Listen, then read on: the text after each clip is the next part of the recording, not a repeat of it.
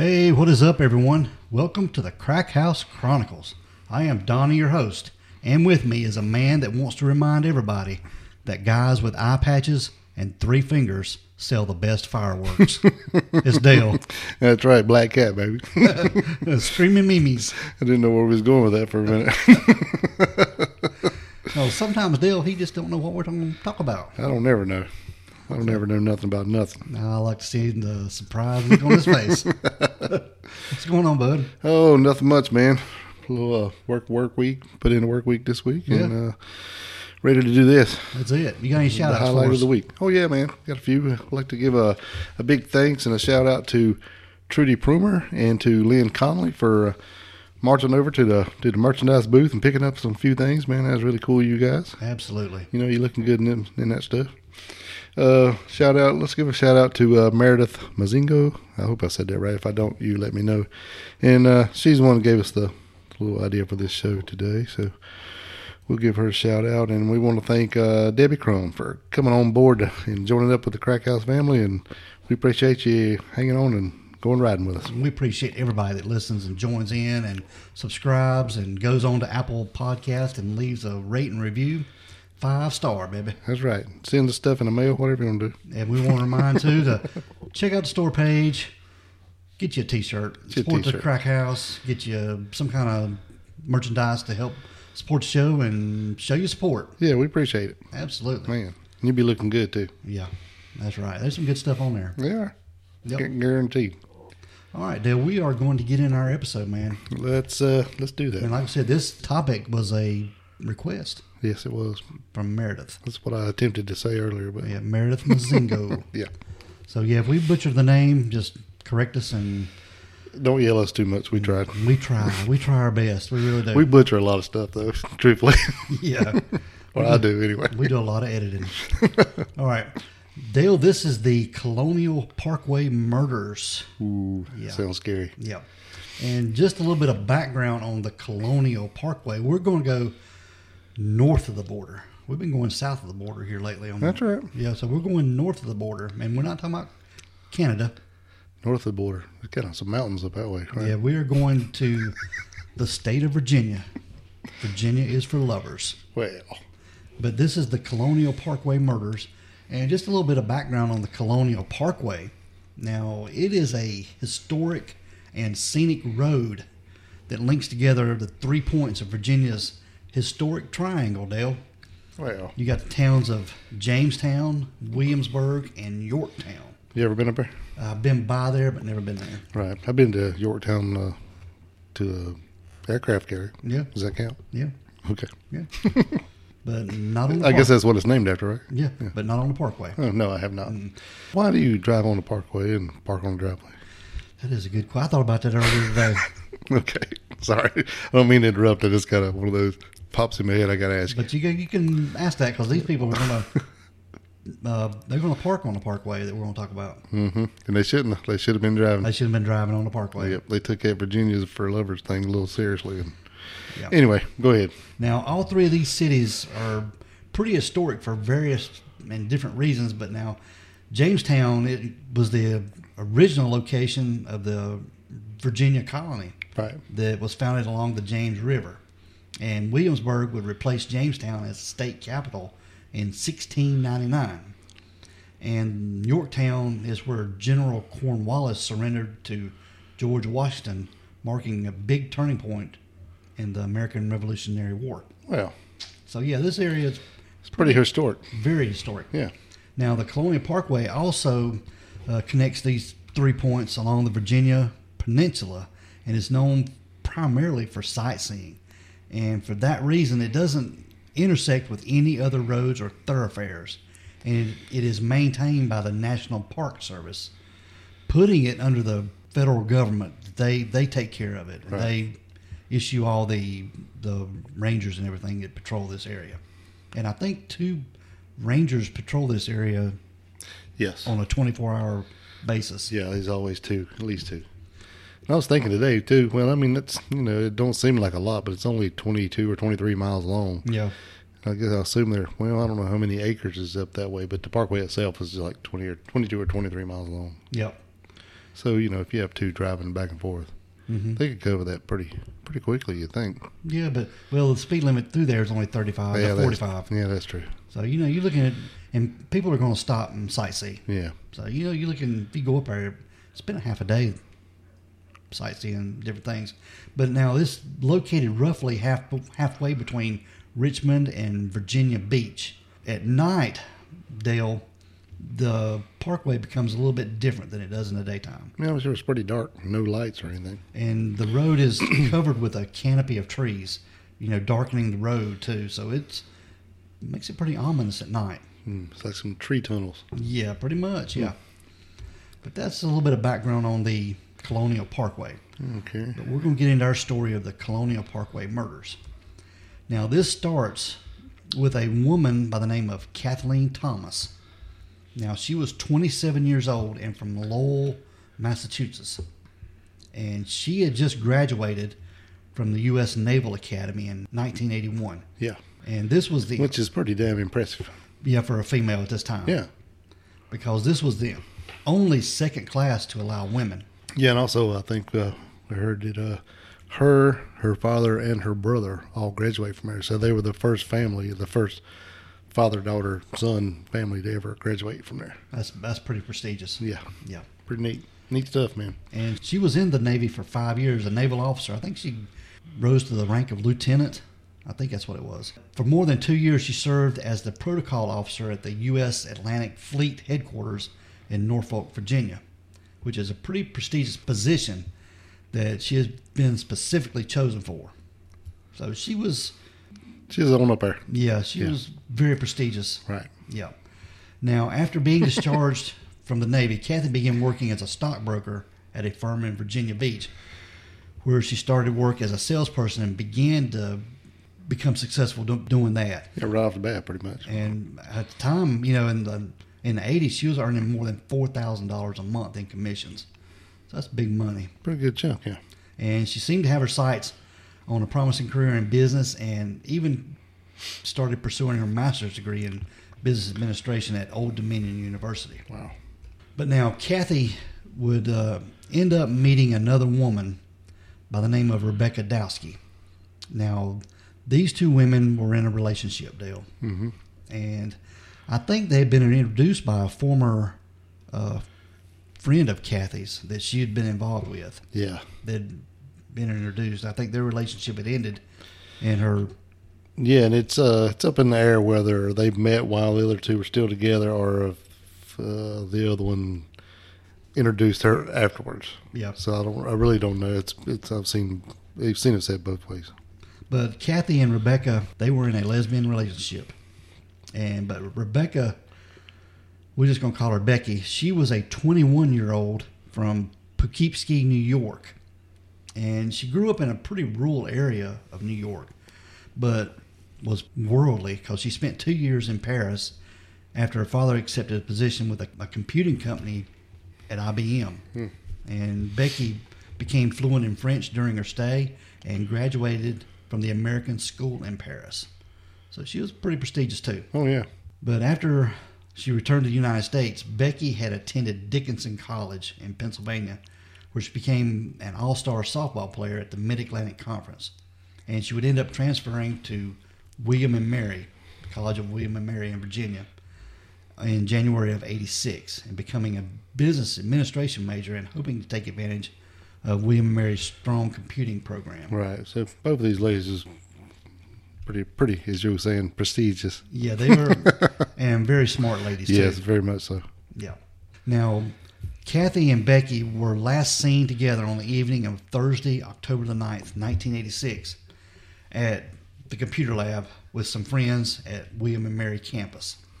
Now, Becky was planning on driving home over the extended weekend, with the school's fall quarter not beginning until the next Wednesday due to the Columbus Day holiday.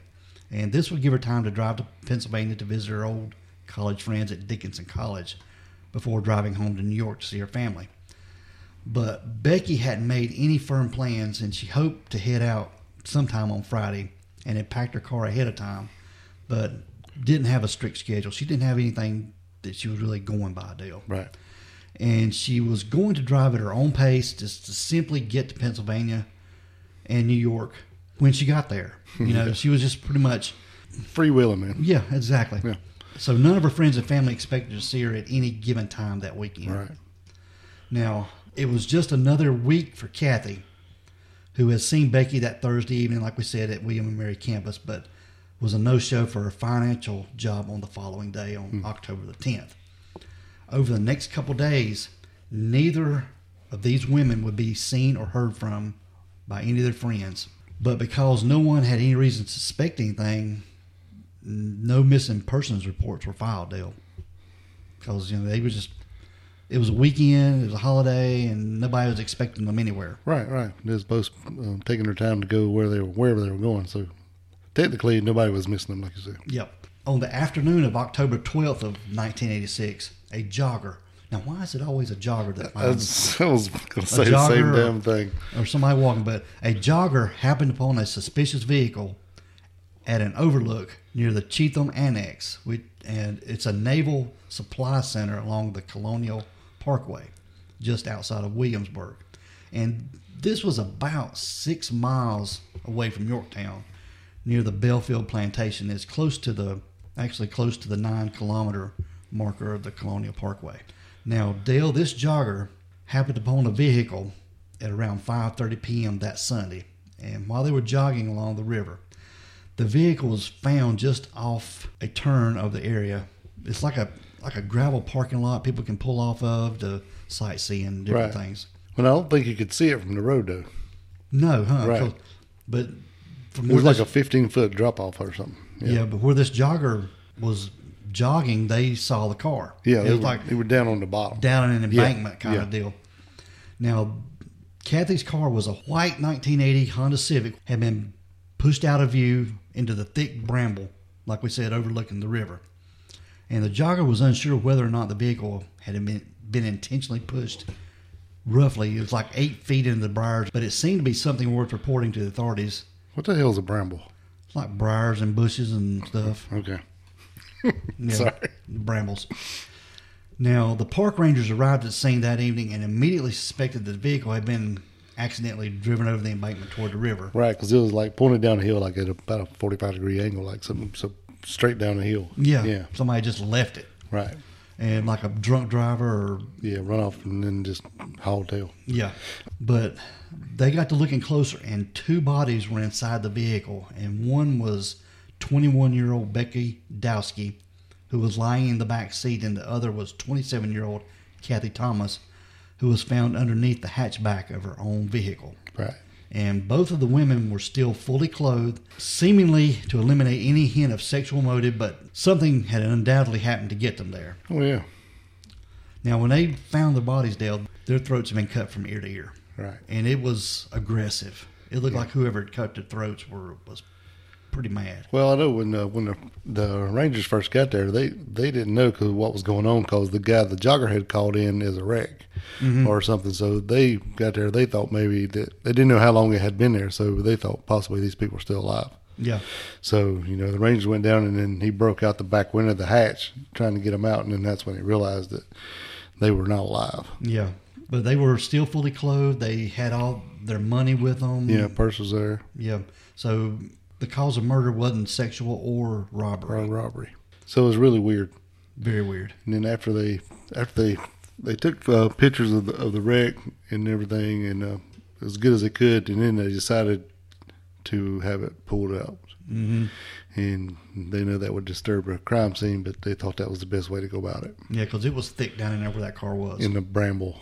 Briars and the brambles. Whatever the hell you said. Yeah. Now, because the bodies of the women had been found on federal property, the investigation into their suspicious death would be handled by the FBI, who began their inquiry at the crime scene where they had been found. Now, almost immediately, it was determined that the bodies of the 2 women had been doused in diesel fuel and tried to be set on fire. But diesel fuel isn't easily lit. Right. It takes a lot to get diesel fuel to burn. So that's kind of odd to me there, because you would think somebody who had diesel fuel would know that, unless they just picked it up somewhere. Yeah. You know, like out of the barn or whatever, somebody who didn't realize this. Otherwise, why would you have diesel fuel? Unless this is a killer that just getting started, and he said, "Hey, I'm gonna carry some diesel fuel because I'm gonna kill somebody today." Right. But I don't know. I guess he couldn't Google it, could he? In No. 86. So probably what happened is he got it in, because they said they found several matches up on the road, right? Yes, they did. So it looked like somebody had attempted to set it on fire, and then maybe when it didn't ignite, they decided to push it off and hope it'd go in the river. Yeah. But, you know, when they further looked at these ladies, they noticed that they had ligature marks on their hands and around their necks, like they had been trying to attempted to be strangled. Yep. Now, maybe, so I don't know, you'd think, and then, you know, they said there wasn't a very big amount of blood in the car either. No, it looked like it had been taken out of the car, then put back in the car. Right, so, because especially if she's in her hatchback, that's just weird.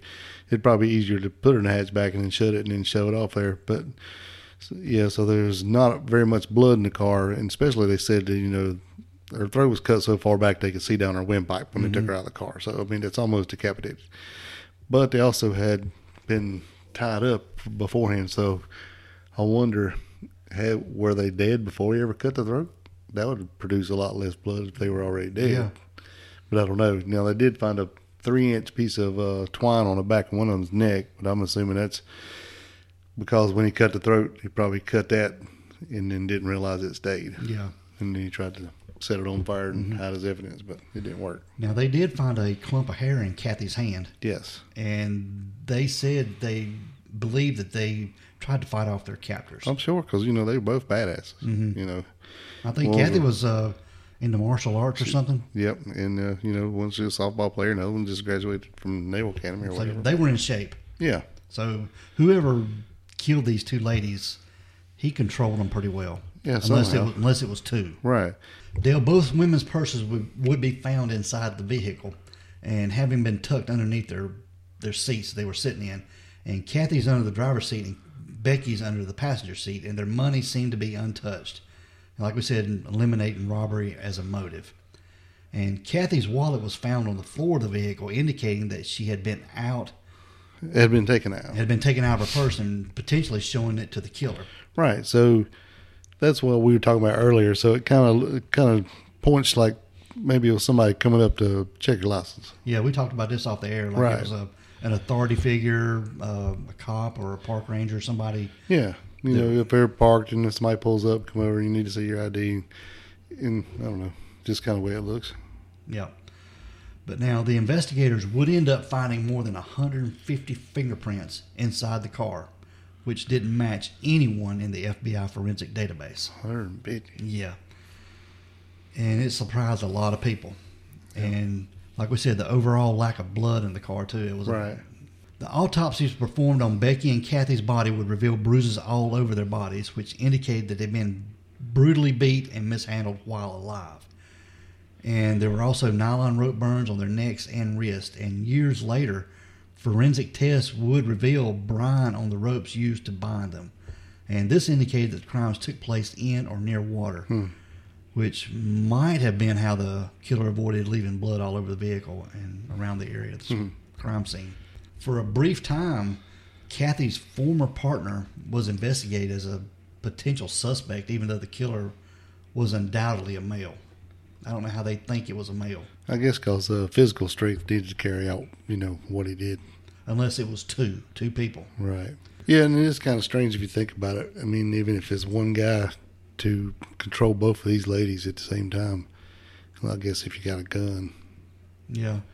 If you do anything, I'm going to kill her. Yeah, that kind of thing. Otherwise, you know, these two girls could have probably teamed up and took them out.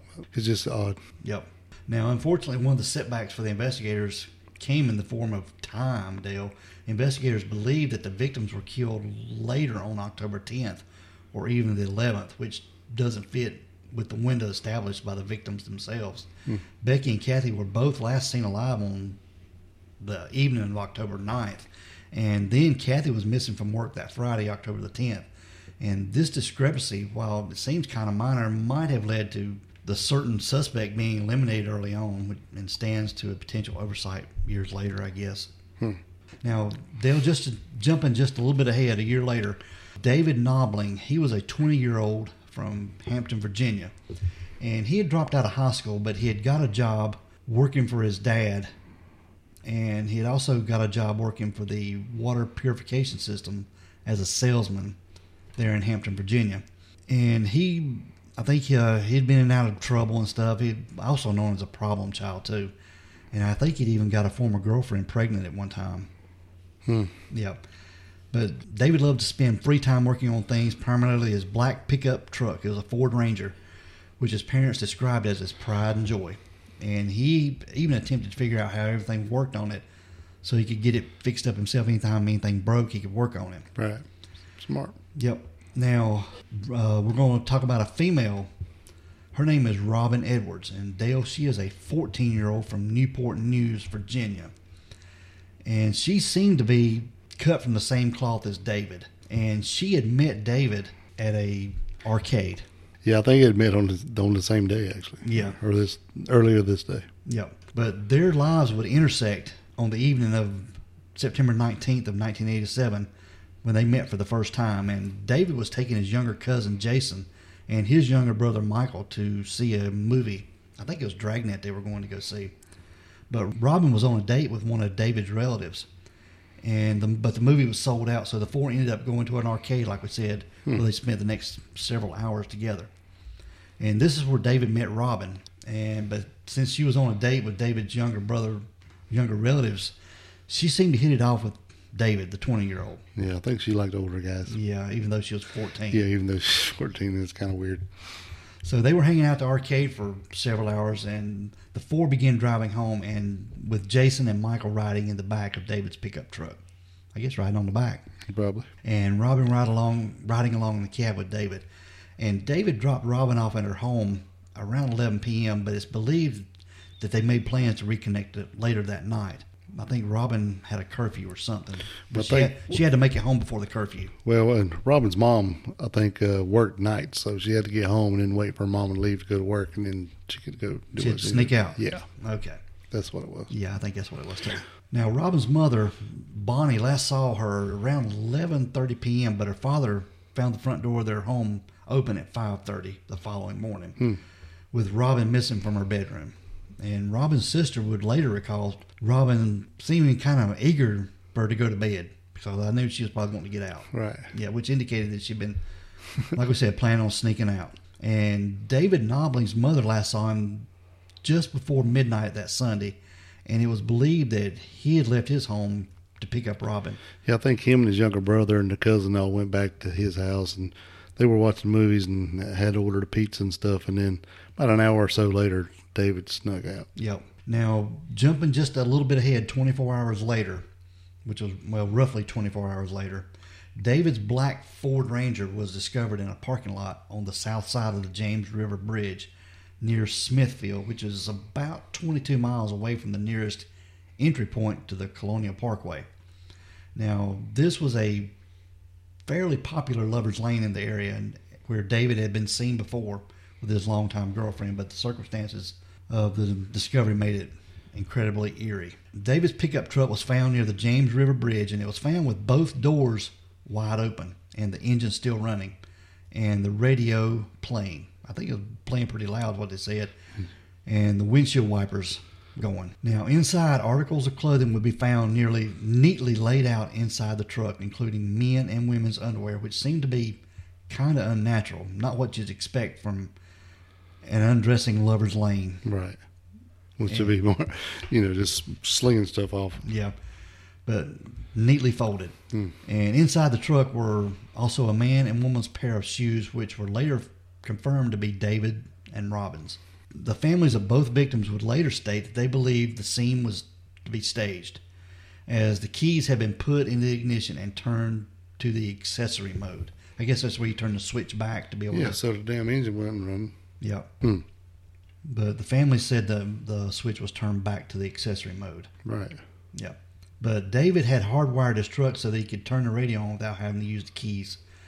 So it makes sense for him to have done this. Right. It was also reported that David always backed his truck into parking spots. So when Yeah. he got ready to leave, he could just take off, and it was pulled in nose first, too, Yeah. which is another weird. Yeah, very weird. But investigators were unsure how long the vehicle had been abandoned at this location, but it was believed it could have been there for the better part of the entire day, as far back as 5:30 on Sunday morning. Now, Bonnie Edwards, she's the mother of Robin, had been in communication with law enforcement since that Sunday, and upon the discovery of David's abandoned truck, filed a missing persons report Monday, and searches would be performed throughout the area over the next several days, primarily focused around the Ragged Island Game Preserve, with not so much of traces of them being found at all. Yeah, and they say that Ragged Island was a pretty good hangout for people doing this kind of thing or going to a party and do some drugs and drink and or make out or whatever. Mhm. It's kind of like a little getaway kind of place. Yep. And I think it's actually on the other side of the river than the parkway, right? Yes, it is. Yeah, so it's not actually on the parkway, but it's close. Now, on the morning of September 23rd of 1987, this was 2 days after David Nobling's truck was found near the James River Bridge, another jogger, A damn jogger. a jogger named Lewis Ford, was jogging along the James River, and he would stumble upon a pile of clothing along the water, which, Or at least he thought it was. yeah, but it was revealed to be the body of Robin Edwards. Lewis Ford, unaware that the couple of youngsters had gone missing just days before, contacted the police, who arrived at the scene. Ford then escorted them to the location along the river, showing them the body of deceased 14-year-old who was lying face down. And at the time of her discovery, she was only wearing a blouse and pants, with her pants unzipped and her shoes missing, having been found in David's truck.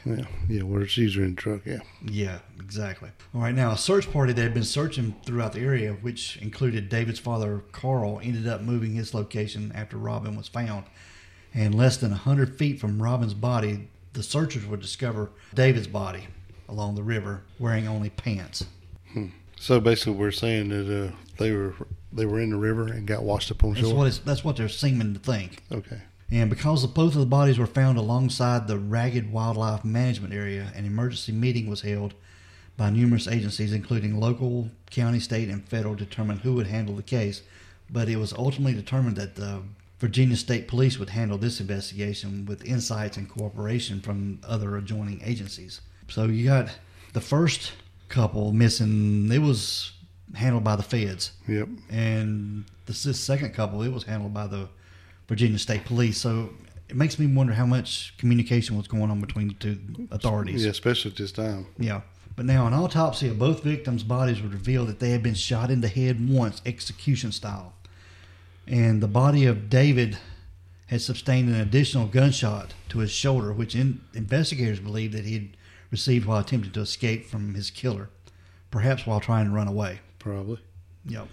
Probably shot him in the shoulder and brung him down and then walked up and shot him in the head. Yep. And it was impossible to determine where exactly both teens had been shot, perhaps in the water where the elements might have been washed away. That's probably why, using that water to get rid of stuff, Dale. Mm-hmm. That's what he was doing. So any existing footprints or anything like that, it all washed away.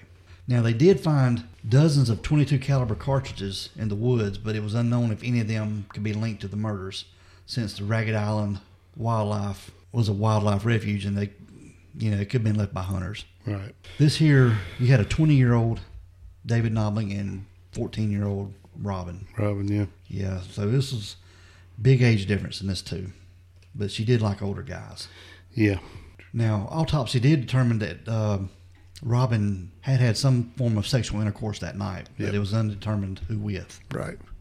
Whether it was David or her captor or whoever. Yes. Good old, I guess it's the pre-DNA. Yes. 86, All this was pre-DNA. 87. So I wonder if they took did a rape kit. I wonder if it's still good. I'm Or sure they still got all that stuff. You reckon it's still good? Oh, yeah. As long as they should be able to run that now. Yeah. Okay. Now, we're going to jump just a little bit ahead to October 9th of 1988, where two students at Christopher Newport University, which was then known as Christopher Newport College, went on their first date together. This was Cassandra Haley, and nicknamed Sandra or Sandy by her friends, and she was an 18-year-old from Grafton, Virginia. And Richard Call, who usually went by his middle name Keith, to avoid confusion with his father, who had the same name. Yeah, it makes sense. He was from Gloucester, Virginia. And while Keith had just recently broken up with his longtime girlfriend, he wasn't necessarily looking for a new girlfriend, but he couldn't say no to a date. Right. Yeah. Well, that's her.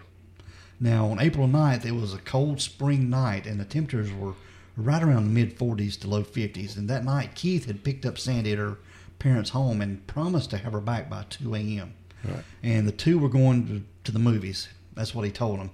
But it was discovered later that this wasn't happening. Mm-hmm. And it was unknown whose idea it was, but the two ended up going to a party being held at the Warwick Boulevard Apartments in the University Square neighborhood of Newport News. Now, at this party, dozens of other kids their age mingled, but to all their friends there, it seemed at least that Keith and Sandy weren't getting along too well. Right. Yeah. And Keith seemed to spend most of his time at the party talking to his friends, and Sandy moved around chatting with friends of her own and talking to other guys. So they were just kind of hanging out. Pretty much. Yeah. And while neither of the two would be seen leaving the party, they would be seen at around 1:30 a.m. on the morning of April 10th, because Sandy's curfew, like we said, was at 2 a.m. and her unofficial curfew was at 2:30, which she never exceeded without even calling beforehand. Right. So she always let them know where she was at. Yeah, so she better be going to have her ass home at 2 o'clock. You got that right. And it was believed the two began driving home at around this point.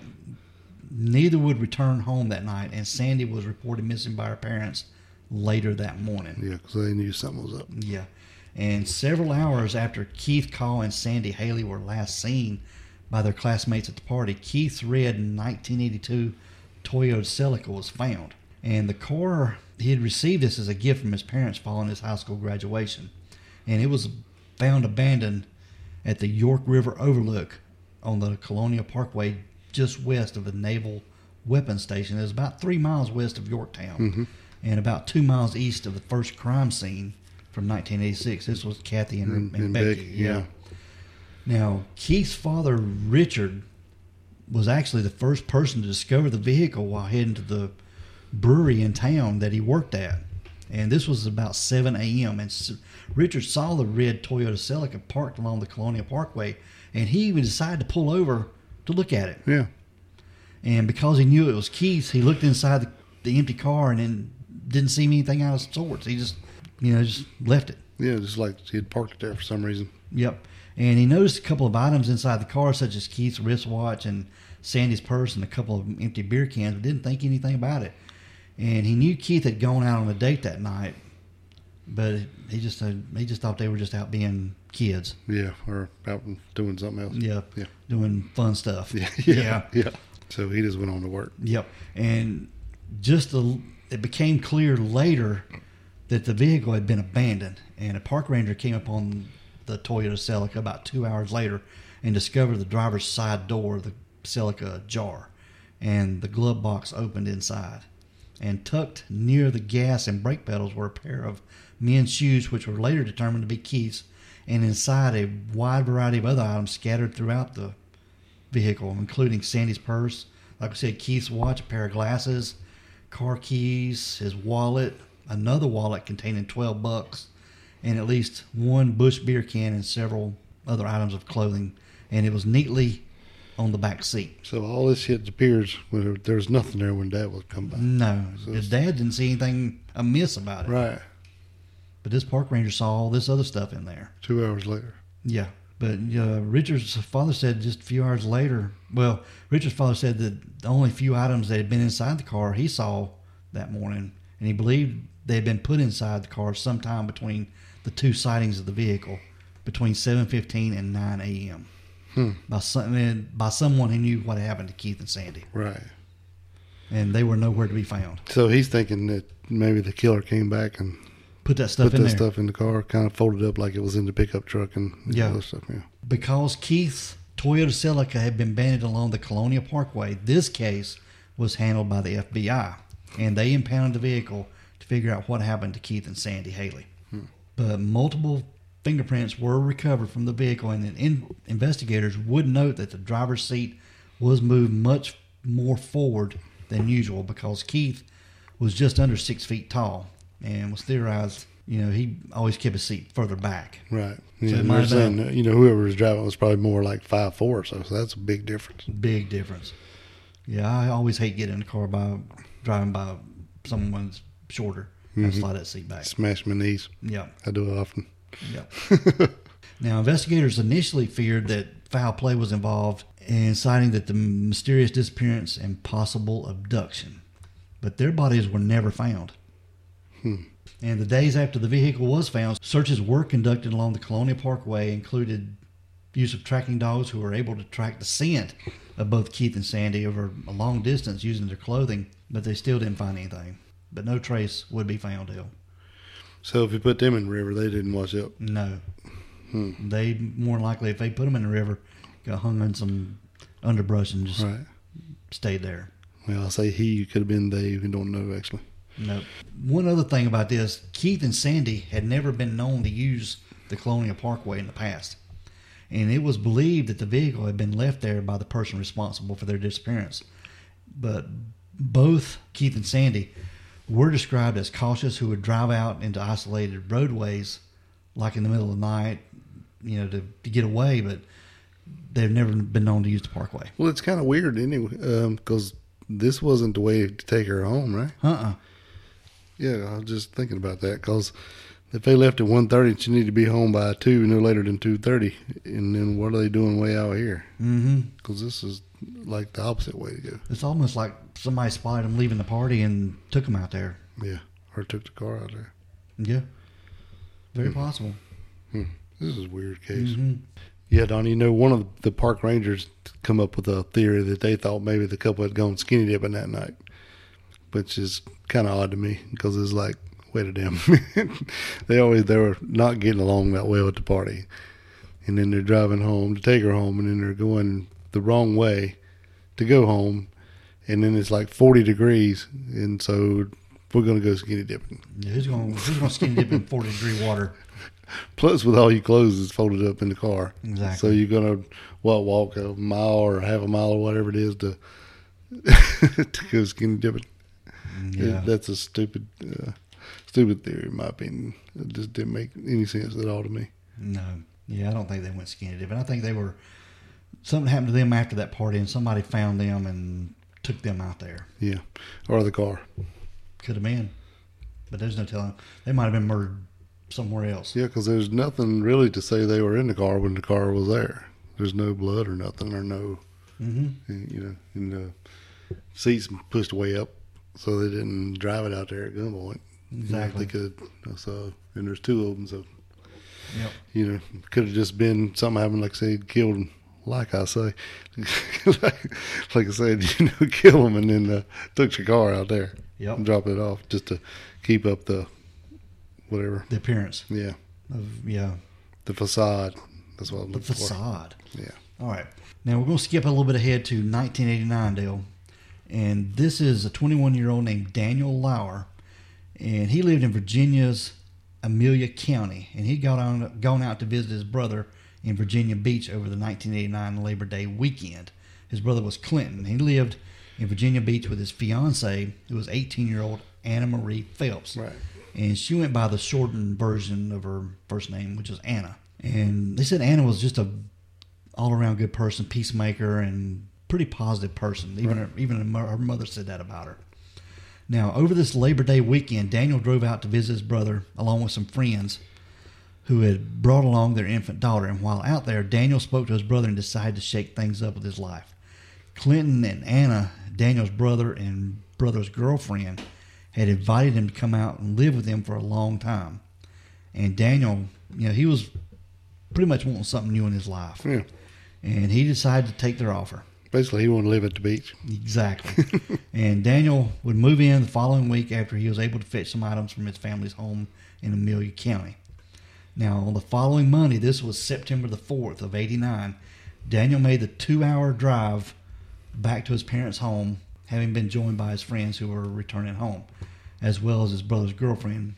And Anna seized upon the opportunity to visit her own family out there before going back to Virginia Beach with Daniel later that evening. Now, Daniel and Anna were last seen at around 11:15 p.m. They were leaving the Lauer family home in Daniel's gold 1972 Chevy Nova. Now, they were going to make the most of this trip on the I-64 heading eastbound for Virginia Beach, but as the hours began to pass, it began to become clear that something had happened with the two, with Clinton, Daniel's brother and Anna's fiance. They were growing concerned in the early morning hours as he awaited their return. Yeah, as time passed, Daniel and Anna didn't show up, Dale. Right. So Clinton was getting a little worried. Yeah. Now, the following day, this was September the 5th, Daniel's Chevy Nova was found abandoned by state transportation officials at the I-65 New Kent rest stop, which surprisingly was facing the opposite direction of where Daniel and Anna had been heading, which was west. So it's way weird because that means it's on the other side of the interstate. The other side of the road, yeah. Yeah. And this was right off Route 155 exit, which was the first exit east of Route 106 exit, showing that whoever had parked the car there, they knew the local roads. Oh yeah, they knew what was going on. They knew that area very well. And they said Daniel's Chevy Nova had been parked near an area designated for large trucks, having been left along the side of the ramp near the no parking sign, which was very strange. Yeah, maybe he wanted them to find it. Exactly. Left in a spot where they would come and check it. Yeah, it was kind of half on the shoulder and half on the road. Yep. Kind of weird. Now, a Virginia State Trooper came out to inspect the vehicle as it was about to have it towed, but stopped when he heard of a missing persons call come over the radio, and it was two youngsters that had been seen inside a gold Chevy Nova. And after inspecting the vehicle a lot closer, the trooper found that both the passenger side doors were unlocked and the keys to the vehicle had been left in the ignition. There was also, Anna had a roach clip that was hanging from the rearview mirror, and it was confirmed to be hers. Yeah, it's one of them with long feathers on you, like you get from the fire, you know. Oh yeah, I'm gonna get them things. Throw a dart. Yeah, a ping pong ball in a bowl and get a roach clip. Yeah. Good old days, yeah. Now, they inspected the vehicle, and it proved that it was fine and nothing was broken and otherwise wrong with it, and the gas tank was still 3/4 full. So it's just abandoned. It ain't like they left it there because it was broken down. It was just, they just left it. Somebody did, yeah. with the keys, like all the other cars. Mm-hmm. Now, it looked like the vehicle had been driven into the woods at some point, and due to the large, I guess, dirt on the car and grass stains as well as weeds. And you know how you drive through a field or something or with a truck, you'll get weeds in your undercarriage. Yeah, definitely weeds in your undercarriage. Yeah. And I hate it when I get weeds in my undercarriage. Yeah, weeds in your undercarriage ain't good. And a massive search would ensue for the missing man and woman who had been last seen around 11 p.m. the night prior. But Nothing. They even used tracking dogs and helicopters and everything. There's just no sign of the two. Now, on October the 19th, this was about 6 weeks after Anna and Daniel had gone missing, their bodies were discovered on a logging road near I-65 and Route 155. This was located between Williamsburg and Richmond, and is about 30 miles away from the I-65 ramp to the Colonial Parkway, Dale, and about 2 miles away from the rest stop where Daniel's vehicle had been abandoned. Now, this logging road was connected to Courthouse Road, which was the first exit from I-64, where the vehicle was abandoned, indicating that the killer was familiar with the New Kent area. Mm-hmm. Somebody's living around that area, no doubt. So apparently he took them out there and dumped them and drove the car back to the rest stop. Yep. Now, what it was about 8 a.m. that morning, a couple of deer hunters discovered a blanket in the woods, which was later learned to be an electric blanket that belonged to Daniel, and it had been missing from his packed possessions. Here from his packed up his car. Yep. Yeah. And when they moved the blanket, the two hunters discovered the bodies of the Daniel and Anna, who they've been looking for. Pretty much skeletal remains by this point. Yeah, but they said at least one body appeared to have knife wounds. Anna had a significant cut on her finger that hadn't healed, indicated that it happened shortly before her murder. Well, That's what they determined. But medical examiners could not rule out the possibility of gunshots. So that's weird. So he laid them down and then covered them up with a blanket like they were sleeping? I guess. Now, like we mentioned before, because some of the similarities found in all four of these cases, it is believed that the person responsible for these murders and disappearances could be law enforcement. Yeah. Or at least someone pretending to be a cop. True. Yeah, it could be. Or some kind of park ranger or somebody in authority. Yeah. But somebody coming up with a gun they got authority. Yeah, right. It don't matter. Quick, badge Yeah. or not. Exactly. In each of the Colonial Parkway cases, each of the victims' driver's side windows have been partially pulled down. Right. Well, that's what I was thinking. Maybe wasn't just a gun, because why would their glove box be open, like they were getting registration out, and then there was one or two that had wallets out that were out of the purse, like they were getting their ID out, and the window rolled down, so it all would fit, showing your credentials. Yep. So I don't know. It's just, and some people say they don't think they're all related, but to me it seems like a whole lot of the stuff is very similar. Yep. Now, there's another theory that has lingered over the several decades, but it hasn't received much attention. But it's the possibility that the killer was actually a group of killers, or at least two or more individuals that perpetuated this spree together, acting in tandem to terrorize their victims before killing them. Yeah, could be. Could be, yeah. I mean, he didn't park at Nova at the rest stop and walk home down the interstate. Yeah, very interesting. Yeah, because it had to be some kind of getaway somehow. And even if he took the red Celica back and dropped it off on the highway or the parkway there, then how did he leave from there? And same with the truck. Yeah. I think all these people were hauled in their own vehicles and then, got out. But it looks like somebody, if the stuff was going on in the parkway, it looks like somebody would have seen them, with some part, unless it's like you said, didn't happen there and they just went there and parked the car and left. Which is very, very possible. Yep. Now, it's sad, too, because the Colonial Parkway murders have stalled over the years, Dale, and carrying through the 1990s and early 2000s. And the story would be mentioned in all the newspapers and news broadcasts and magazines and different things pretty much all over the world. It's a pretty big, high-profile case. Right. But it wasn't until 2009 the story started to receive a lot of attention when an individual named Fred Atwell, and he seemed to insert himself into the story. He's a former deputy of Gloucester, Virginia, and he began informing the family members of victims that valuable crime scene photos containing images of their deceased family members and the crime scenes were being used at the FBI training centers. Yeah.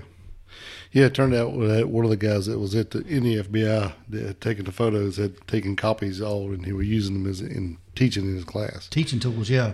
And it's still basically an open case. And he kind of blew the whistle on that. Yeah. Now, Atwell was 60 years old at the time, and he was the first person to start publicly sounding the alarm on this, stating that because of this was an unsolved crime, the distribution of these photos to unknown persons was a major breach of protocol and could seriously impact the investigation. So he was actually a hero for a little while. Yeah, about 10 minutes. Yeah. And Fred Atwell says that he gave notice to the FBI about this potential lack of oversight, but was virtually ignored for weeks and then months, at which one point Atwell took the story to the press, highlighting how damaging this was to the region's most infamous case. But due to the FBI's credit, it seemed like they took an interest in Fred Atwell as a suspect. Yeah. Because he had been a deputy for the Gloucester County at the time of the murders. And while he wasn't involved in investigating the murders, he did live in the area and took interest in the case. And years later, he began consulting work for a friend that owned a private security company. And it was through this friend that Fred Atwell discovered the leaked crime photos from the FBI office. So he just inserted himself into the story. Right. Now, Atwell claimed to have an alibi for the night of the 4 murders on the Parkway. And they discovered that Atwell had been convicted of criminal behavior before he became a cop, serving time for multiple burglaries before he became a Gloucester County Sheriff's Deputy in 19. How the hell does that happen? How do you become a deputy if you have a prior? I guess we forgot to check that. Yeah, oops. Oopsie. Yeah. No background. But like I said, despite being a hero in the public eye, he became clear that Fred was no hero. Perhaps just a man at the right place and right time. Then decided to press his luck. In 2001, Fred Atwell was arrested in Gwinnett County, Georgia, and he alleged to have robbed a woman in Roanoke County, Virginia for less than $100. It was $60. Yeah. When robbing the woman, Fred Atwell reportedly said that he was homeless and hungry and just needed money. Mm-hmm. And the following year, in 2012, it would come to light that Fred had defrauded some of the Parkway family victims' family members. Yeah, he was going to do a raffle, raffle off a car, give all the money to the victims. Yeah. But he raised the money. He didn't never have the car. He just collected the money. He collected the money and took it. Yeah. Yeah. So he's a dirtbag. Yeah, he's a scum. Yep. Yeah, it's pretty low. Yeah. That's about all you can say. Yeah. Even though, he's scum and he took the people's money, but, and they put him in prison for that. And, since he was already in poor health, he ended up passing away. And in December of 2018, he died in prison. Mm. So if he done anything, he took it with him. Exactly. So nobody ever knew what. But he's a pretty good suspect, because... I'd say he's right high on the list. Yeah, because he had all the tools, for sure. Yep.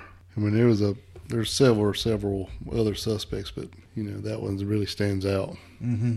But yeah, in this case, Dale, there are almost literally hundreds of suspects that they've interviewed and talked to. Yeah. But to this day, it has not been solved. Hadn't been solved, and still haven't found those two kids. Mm-mm. Sad situation. I do know that Bill Thomas, he is the brother of Kathy Thomas, one of the first victims. Her brother. He is a big proponent in this case, and he is all over the news and media, does interviews, podcasts, keeping this story alive for his sister, trying to find out who committed these murders on the Parkway. He is very active, and he believes that these cases could have been solved if these agencies had communicated better back in the day. Yeah, like you said before, it's like they seem to be putting more time into picking who gets this case than just going to work. Yeah. So that's pretty sad. Mm-hmm. So really, we don't really know shit about this case. I mean, besides, the victims, there's really no leads really. I mean, it's been 30-something years, 31 years. Yep. And basically, you're right where we were right after that happened, which is really sad. I just wonder if any of that, the hair or the rape kit or any of that stuff's ever been tried to be matched up on DNA recently. They still got that stuff, especially that hair. Yeah. And they took Fred Atwell's DNA when they arrested him. Yeah. So they could check that stuff. So I wonder if that's in the backlog or whatever. But I'd be curious to see the results on that. But that is pretty much the case of the Colonial Parkway murders, Dale. Yeah, it's pretty sad. All right, Dale, we're going to get out of here.